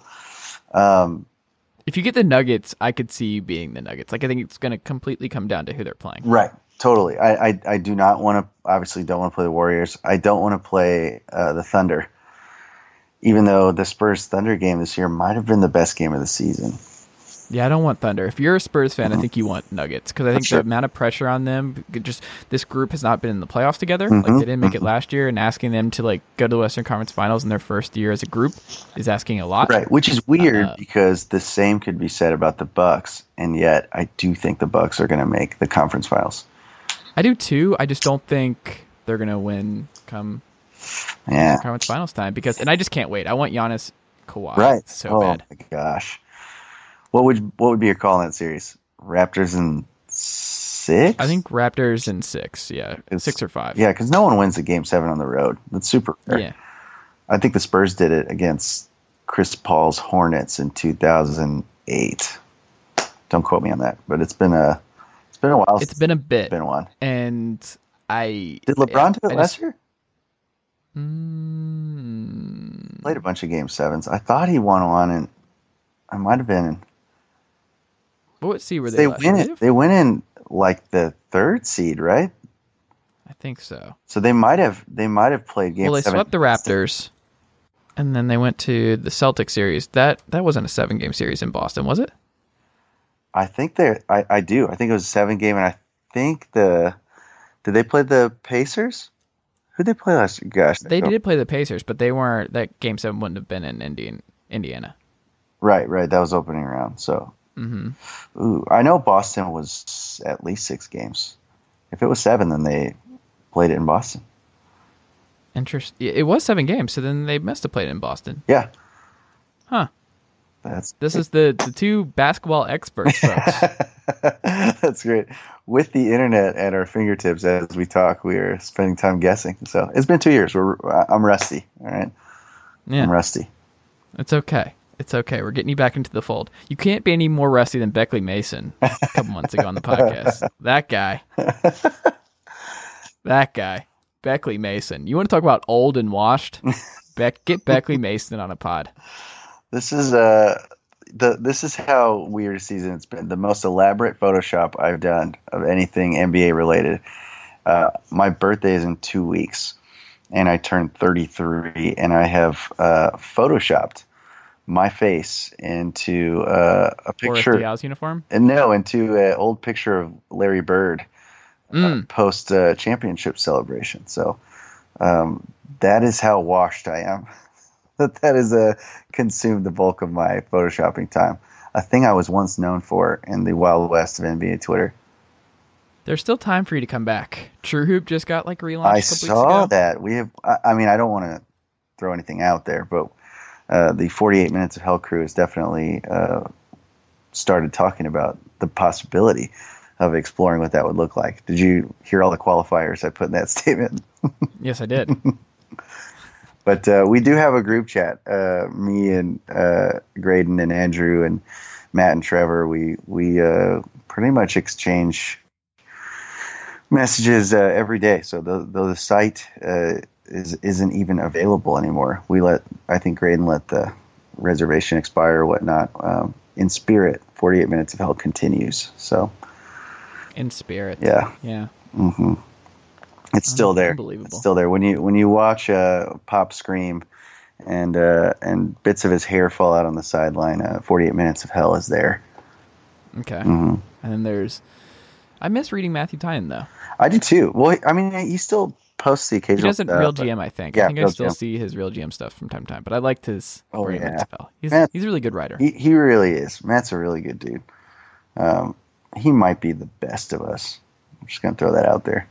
Interesting. I don't know. Trevor seems like a saint as well. So, and then Andrew and Graydon, we're the 3 of us are probably more a-holes than the other 2 are. So it's you're planning on bringing back 48 Minutes of Hell is what it sounds like. I mean, what I'm really saying is, did we ever really leave? There you go. Yeah. It sounds like you don't miss Kawhi. Like this season, like you kind of do. Like, do most Spurs fans that you talk to, are they like, if Kawhi was open to returning and making amends with Greg Popovich this summer, would you be like, yeah, sure, come back? Or are you just like, we're done with this? There's 3 camps as far as I can tell. And I've thought about this way more than I should this season. And mostly because there's nothing else to think about this season. It feels like really the last 2 seasons feel like lost seasons.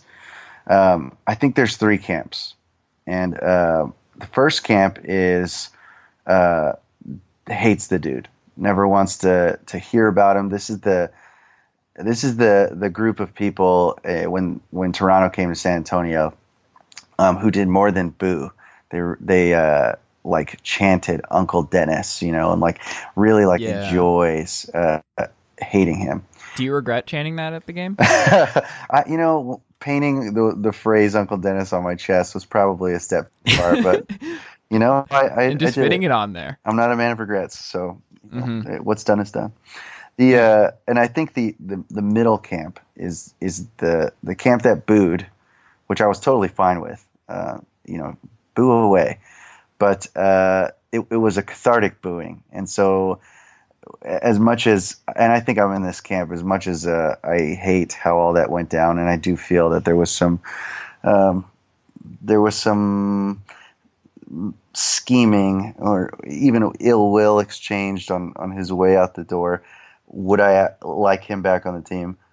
Absolutely, I'd be open to that, because at the end of the day, like, winning is what matters, especially for a franchise like the Spurs. And then there's a much smaller group, and this third group is so desperate to have Kawhi back that they're exchanging conspiracy theories. And so there are several people who have come up to me unannounced to say that the Spurs are working on a deal and that Kawhi left on purpose for a year so that he might find a way to return with somebody else. It makes no sense, but I can't tell you how many people, mostly older people, send me. You've got to go to different coffee shops, man. I really, that's my problem is I haven't been back to my coffee shop as much as I'd like to, and I'm surrounded by all these weirdos. So yeah, but it's true. If you go to the Spurs Reddit, which I don't know that I would recommend, there's some. I just thought about you going to the coffee company. I'm sorry. I just had this visual of you just saying, "Sir, this is a Wendy's." You know, yes. Like just someone just going through that Kawhi conspiracy theory and just be like, "Sir, this is a Wendy's." Yeah, I've heard so many weird things this year about how and why he left and whose fault it is, and because the Spurs are not an organization that enjoys divulging details. People love conspiracy theories about Kawhi here. It's crazy. I've heard everything from, political schisms within the locker room causing his desire to leave to, of course, all this stuff about Uncle Dennis. And it's been wild. It's been a really, really weird year. And so more than anything, I was just ready for a new narrative. And plus we got like one of the NBA's most good dudes in DeMar DeRozan. So, obviously not a player on the same level, but he's a good dude. So easy to cheer for. Yeah. I mean, have you enjoyed him this year? Have you enjoyed watching him play actual basketball? I loved his first 3 months. I guess first 2.5, right? Like, even though the Spurs were pretty bad in November, he was pretty good. He came out really, really good, averaging a ton of assists, and which was a surprise. I don't think anybody really, even at post DeJounte Murray, expected him to be that kind of facilitator in the offense. And then December, of course, the team went on a tear, and he was at center, and so was Derek White, and coming out of nowhere. But DeMar was playing really well. And but you've been waiting on Derek White for a while, right? He's just been someone that you're just like, he's like that tantalizing guy that you hear. Yes. You're like, oh, just wait on Derek White. This dude's going to be really good. Just wait. He's the next Spurs guy. It's like, yeah. I feel like the Spurs have that guy every 2 years. Mm-hmm. I can name a bunch of players nobody remembers. Like Ryan Richards was going to be the guy for a while. Like, ooh, did you see him? He was sitting next to you. He was great in Deadpool. Yeah, yeah, exactly. Or Justin Anderson years ago, or sorry, James Anderson. They drafted and seemed really great and got injured. Yeah, like they have these. Lonnie Walker might be the next one. He could be, right, and he has these flashes, and so it's hard to get your hopes up. And so when White sounds, he's gonna be legit. I was like, well, I'll believe it when I see it. And he's been great. I think the bigger surprise this season has been starting point guard Bryn Forbes, which was a total. I think we're to say just that they're actually all point guards because Patty Mills, Bryn Forbes, Derek White. If DeJounte Murray was healthy, I think they would just Pop would have to play point guards all the time, just 1 through 5. Yeah, he would become a weird version of the kind of team that he hated 5 short years ago. All small. Like Rick Carlisle, what he does all the time with JJ and those lineups where Rick Carlisle loves the 3-point guard lineups and stuff like that. And Stevens did that a couple years ago. Remember when he was doing Rondo, Smart, and Bradley for stretches? Yeah. Feels like forever ago. Well, I mean, even when Tony Parker was still here, Pop had some really good lineups that had him and Patty playing at the same time. Yeah.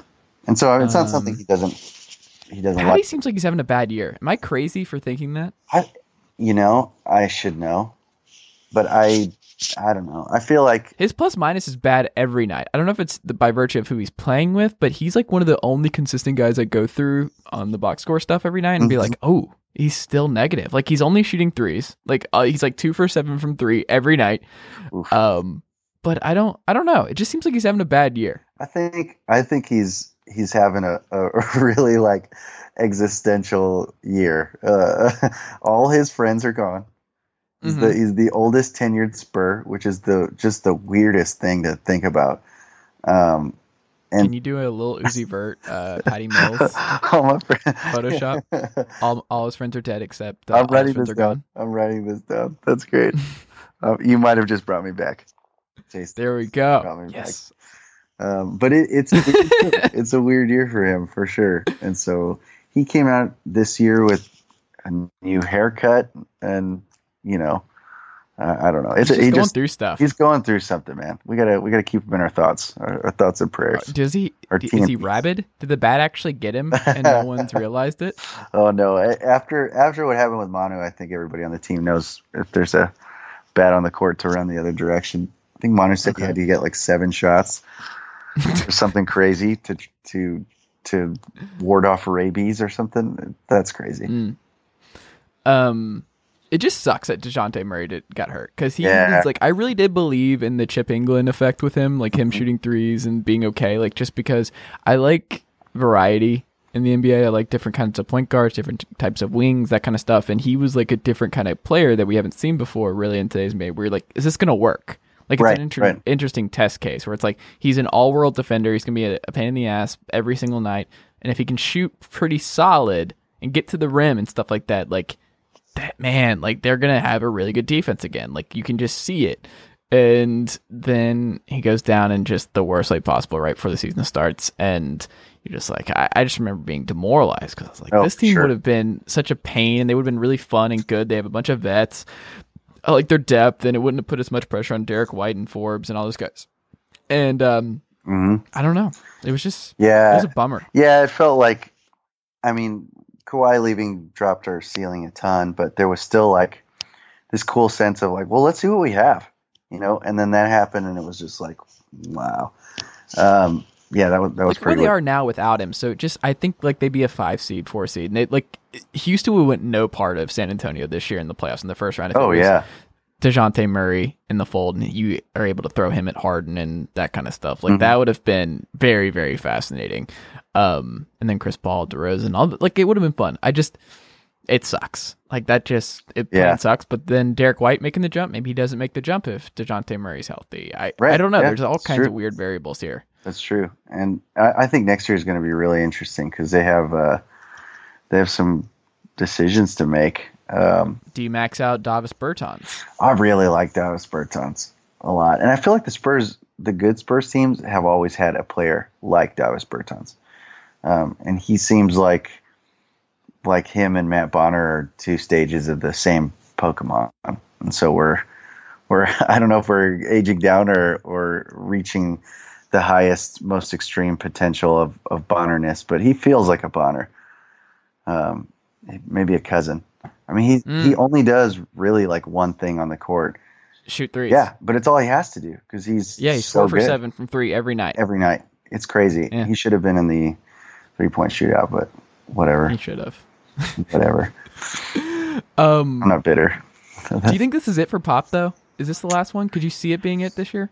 I could see it. I think he coaches one more. I mean, I don't think he cares about having the highest win total, but I think he's if he coaches 2 more years, I think he hits it, right? I could be wrong. Could be longer. He just seems like one of those guys, especially like it's sad. Like the stuff with his wife is just brutal. Yo, gosh, yeah. What a year for him, man. What does he do? He doesn't seem like a guy that like would enjoy retirement. I worked, so the church I used to work at, I worked with a woman there. She was the executive pastor, and she'd been there since day one with this church. And she was ready to retire, which honestly may or may not be public knowledge, but it's been a year. I'm not there anymore. But at the time, she was ready to retire, and our church burned down. We had to meet in a different building. We had to double our number of services. It was crazy, but it happened like within months of her really like basically declaring privately that she was going to retire. And so all this crazy stuff happened, and she felt like, okay, well, maybe I need to stick around. I need to help rebuild, help figure out what the next season of the life of this church is going to look like. She'd been working there like 20 years, 20 plus years. And so she stuck around. We reopened our building. And then another 6 months went by and we were like, oh, well, she's still here, like running the show and making it work. And it's been a year since then and she's still there. And I think for her, like part of it is just like, well, this is just like my life. Routine. Yeah. This is just like what I do. And so it's not that crazy year after year because she's been doing it for so long. And I wonder if Pop's in the same boat. Like when all this stuff went down with Kawhi, it was crazy. It's really the first time in Pop's entire career where something like this has happened on his team, where there's such a crater from a player's exit, a key player's exit. And so he was like, well, I'm going to stick around and watch this thing rebuild. And I wonder if the summer comes and goes and he's like, well, I mean, I'm still here. This is what I do. And I don't really know or want to do anything else. And I'll just keep doing it until it starts to become boring. Stay busy. Yeah. And if I'm still winning and I can still figure this out, and who knows, might get lucky again in the lottery. Like they lucked out on Kawhi. Their run should not have extended as long as it did post Duncan. And they lucked out. Like it was a great trade for George Hill and all that kind of stuff, but still, like they lucked out there. Yeah, big time. And they might do it again. For sure. They're the Spurs. For sure. You never know. Yeah. And maybe that's his thing. He's like, that could be my last little bit, but it's just if he's still winning games and he's enjoying life and his health's fine, like I don't know. I would be nervous about Pop leaving and just going back, like you said. It's just that kind of thing where that identity, and I've seen it before, and you've seen it, where people who've just worked their whole lives and just like it can change you. Part of me does want to see him as Don Nelson, though, like 2 years. That would never happen. He would have the exact opposite. Don Nelson, like Don Nelson smoking weed in Hawaii or whatever. Like Popovich would be. Pop's gonna show up with a crew cut and in fatigues. No, I don't think you'll see him again. Yeah, that's true. He's gonna. Like, when was the last time we saw Tim Duncan? Oh, he's around a lot. Local. I don't see him ever. When was the last time he was on TV? I guess I should say. Like, what media attention has Tim Duncan got? He did the last HEB commercials. Did he not? Okay, He did one on a. I don't think Pop's going to do any commercials. No. Let's go ahead and go there. I don't think so. I just think he'll go to like Colorado and live on a ranch. Well, it's legal in Colorado, so maybe he is going to Don Nelson it. Maybe. I mean, Phil did it. Phil's probably smoking peyote, and then Don he Nelson disappeared in Montana. Hair. I think Pop's just going to grow out his beard. He's going to be Ron Swanson.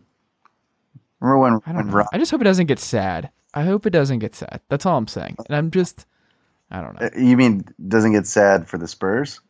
No, for him. Oh, for him? No, I don't think so. I think he's... I hope he needs things to occupy his time. Maybe they put him in like a front office role. Yeah, I could see that.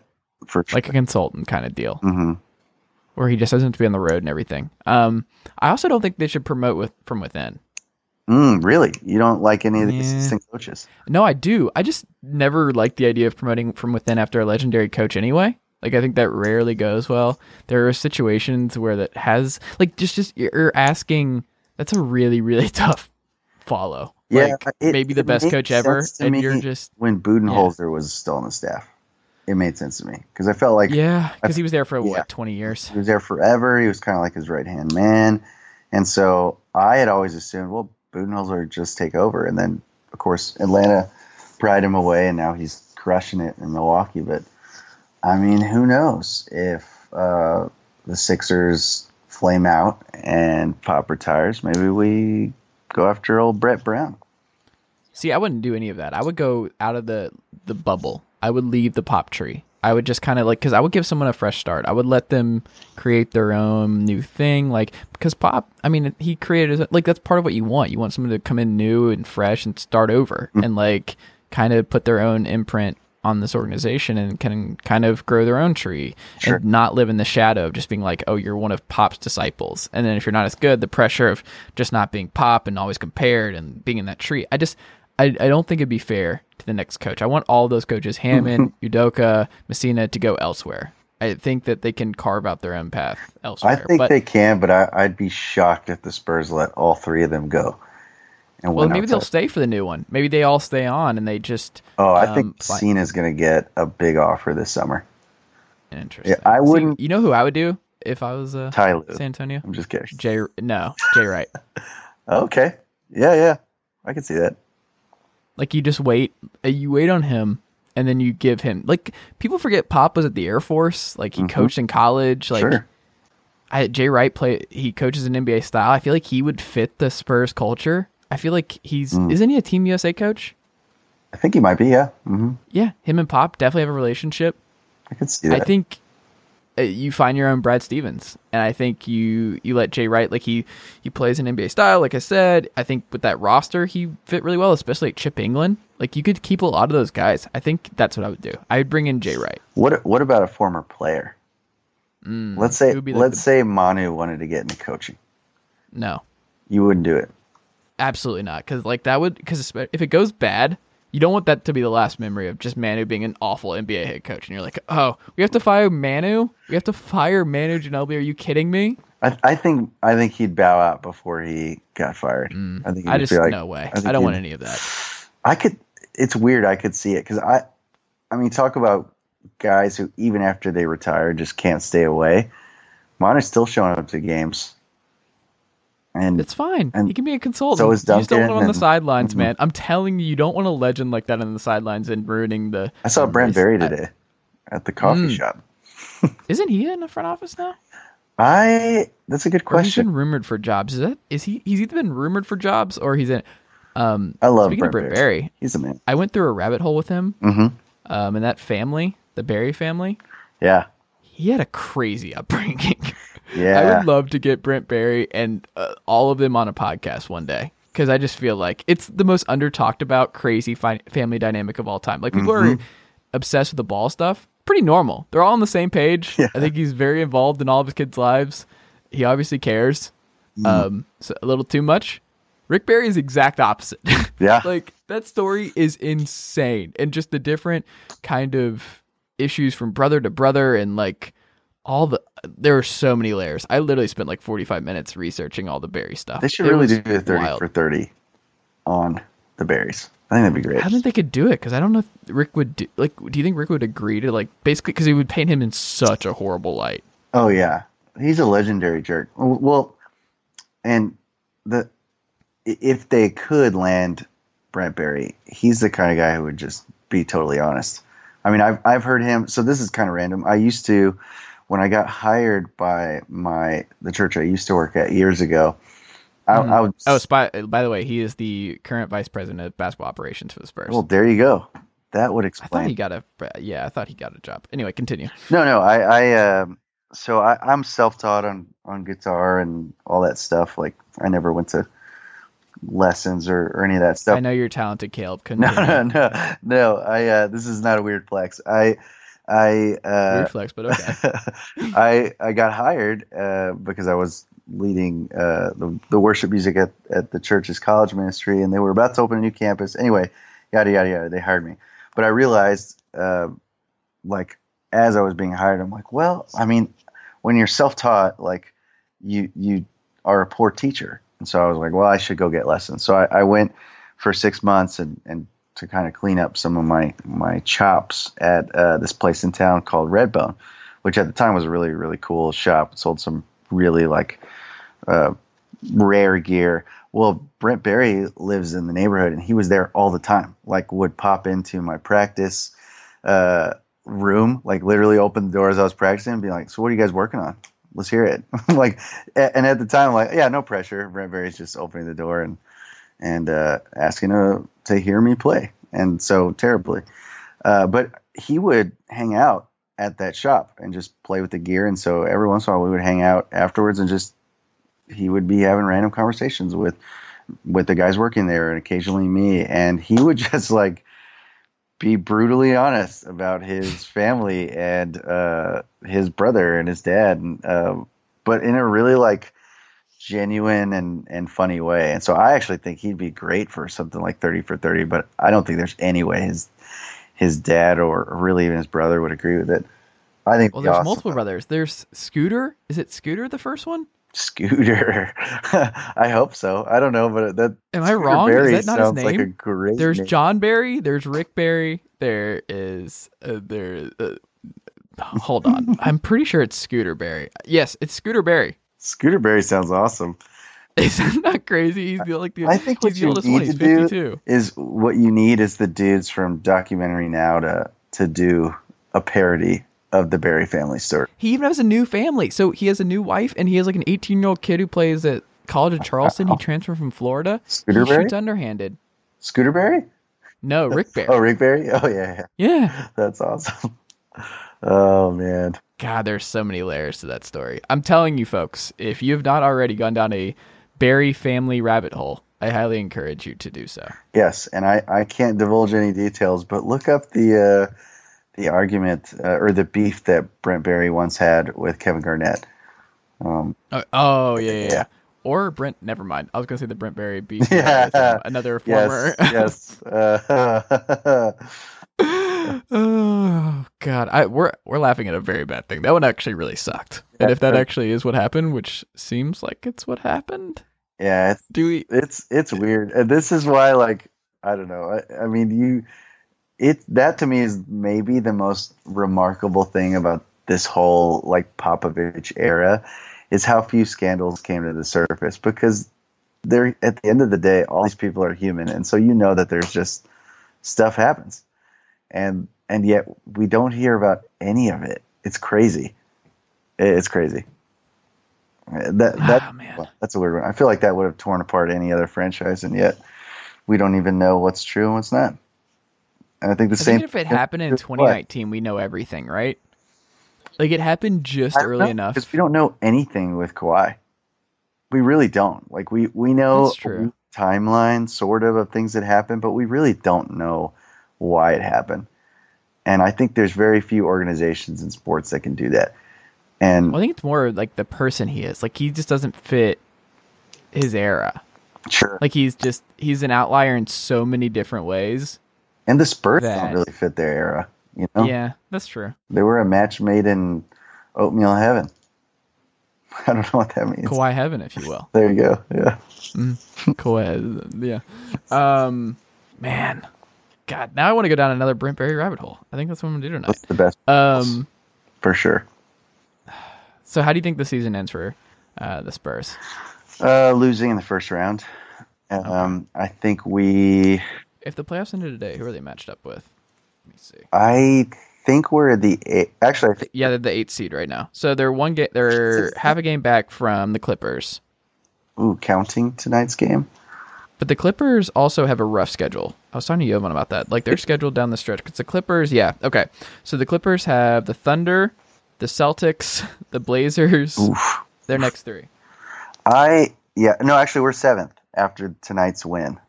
Okay. You have the tiebreaker, which is huge because if you get Denver in round 1, give me that. If you can get Denver in round 1, that's all I'm looking for. I think they should legit be worried. Now the only thing is, like, I wouldn't.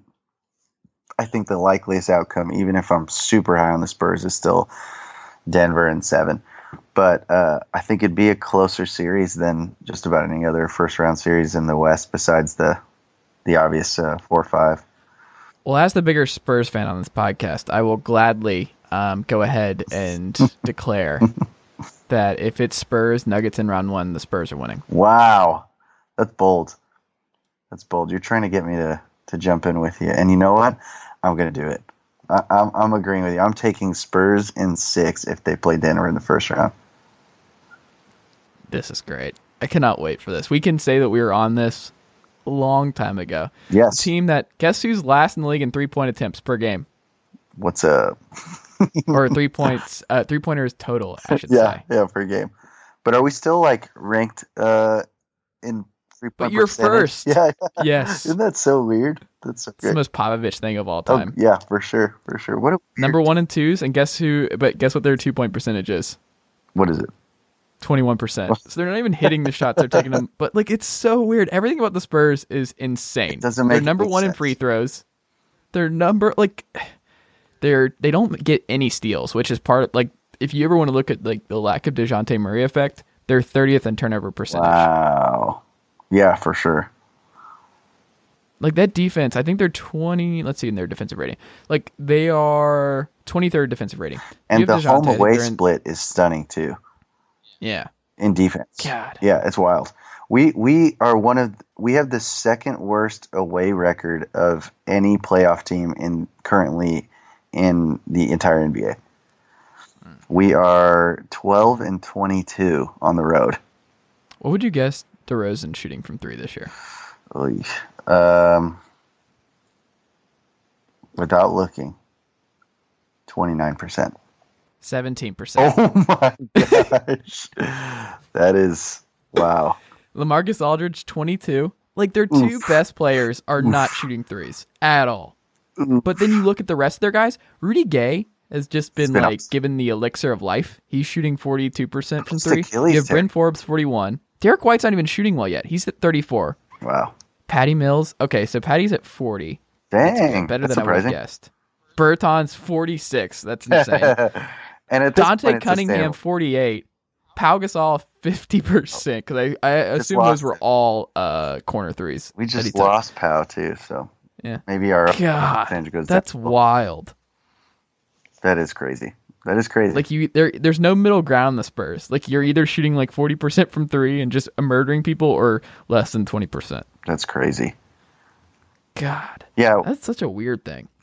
That is very weird. And they all make their free throws. 81% for DeRozan, 85 for Aldridge, 90 for Forbes, 86 for Mills, 85 for Gay, Bellinelli 90, Derek White 77, Bellinelli's been fun this year.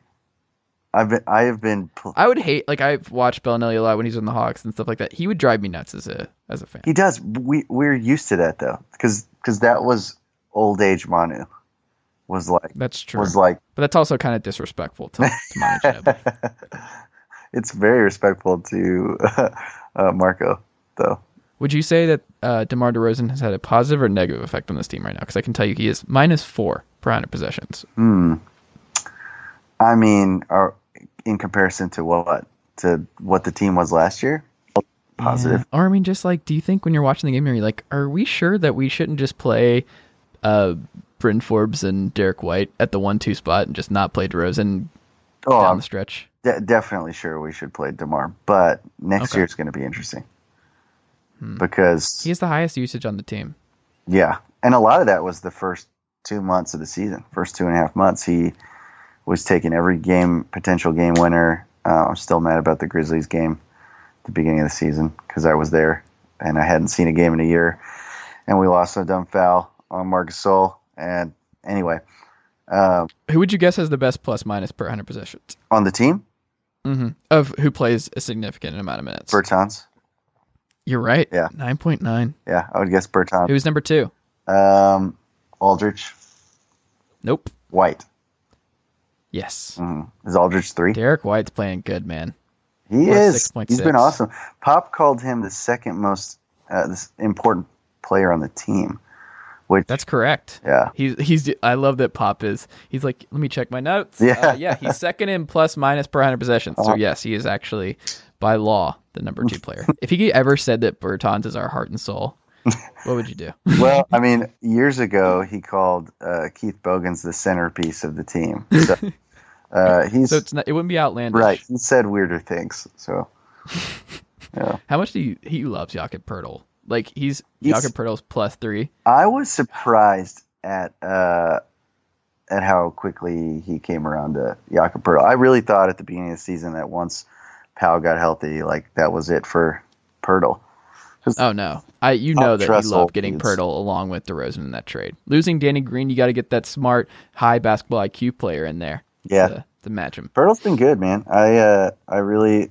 There's somebody here selling shirts that.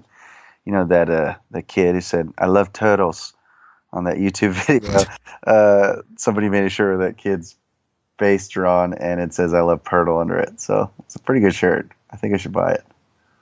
Probably. I like Poeltl. Wow. That's how we're going to end this podcast. I like Poeltl. I like Poeltl. I like Poeltl. That's good. That's why people come to this podcast, for the great Spurs intellectual conversation. People say that we're like the Woj and Zach Lowe of NBA podcasting. You know what, Chase? Our conversations together are a lot like the Spurs and 3-pointers. We don't have a lot of them, but every time we do, it's a classic. It's a classic. Our percentages is through the roof.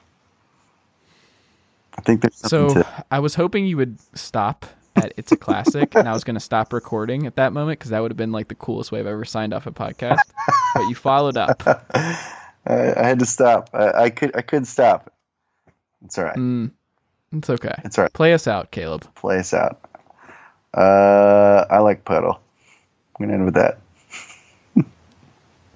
And that'll do it for today's episode of the Chase Thomas Podcast. I just want to remind you guys, if you like today's episode and you are subscribed on Apple Podcasts or iTunes, I would really appreciate if you could take a second, leave the show a 5-star rating and a review.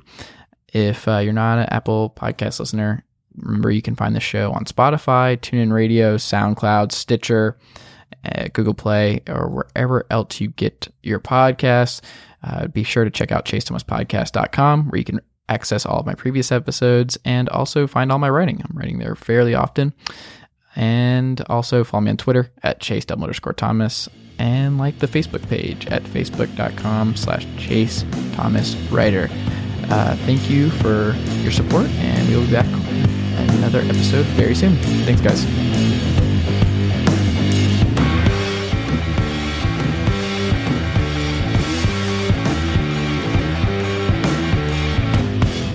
Nicely done, nephew. Chase Thomas Podcast. Hell yeah. From earaches to strep tests, there's Minute Clinic at CVS. See a provider, fill a prescription, and grab essentials. Or see us online with telehealth options. That's healthier made easier. Visit Minute Clinic at CVS today. Services vary by location. See MinuteClinic.com for details.